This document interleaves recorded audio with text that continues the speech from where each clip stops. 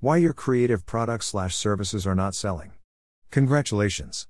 You have created a beautiful, sexy, one-of-a-kind service/product, and everyone who saw it agrees with you and told you to sell them and they promise to buy, so you're pumped and have created that page and posted those pictures with a catchy title, and any minute now they will be knocking your doors down.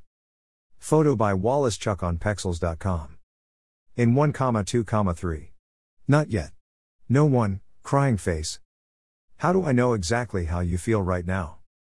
Because I have been there and still going through it every so often, because this is not happening to you alone, it's actually very common with every creator, either for content, products or services who have chosen to share with the world their art. So what could be the problem? These are some of the top 3 reasons why your products, services are not selling. 1. You have created with you in mind. I know it's your baby, your creation, your heart and soul. If you want to make some money out of it, you have to make it for them. They will buy, they will use, they will recommend others to you, so create with the end user in mind. 2. Your product is too unique. Unless it's something revolutionary that only you can see, now be honest here, that will change the world. True, it will be new, very new and never seen before, but if someone else is doing it, then please keep it simple. If your customers can't figure out how to use it and need to read a manual, which we know they don't, they will not buy more of it.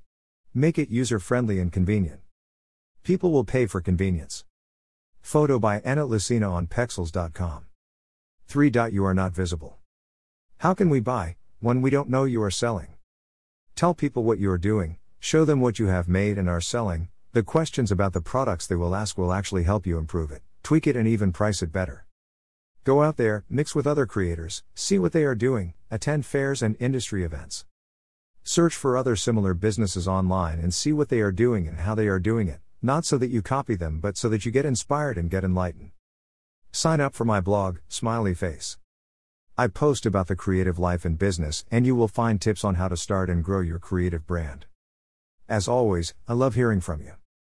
What are some of the challenges you faced when you first started your craft/DIY creative biz? Let me know in the comments. Greater than only you can do you the way you does you. Greater than #NamaThinksHat.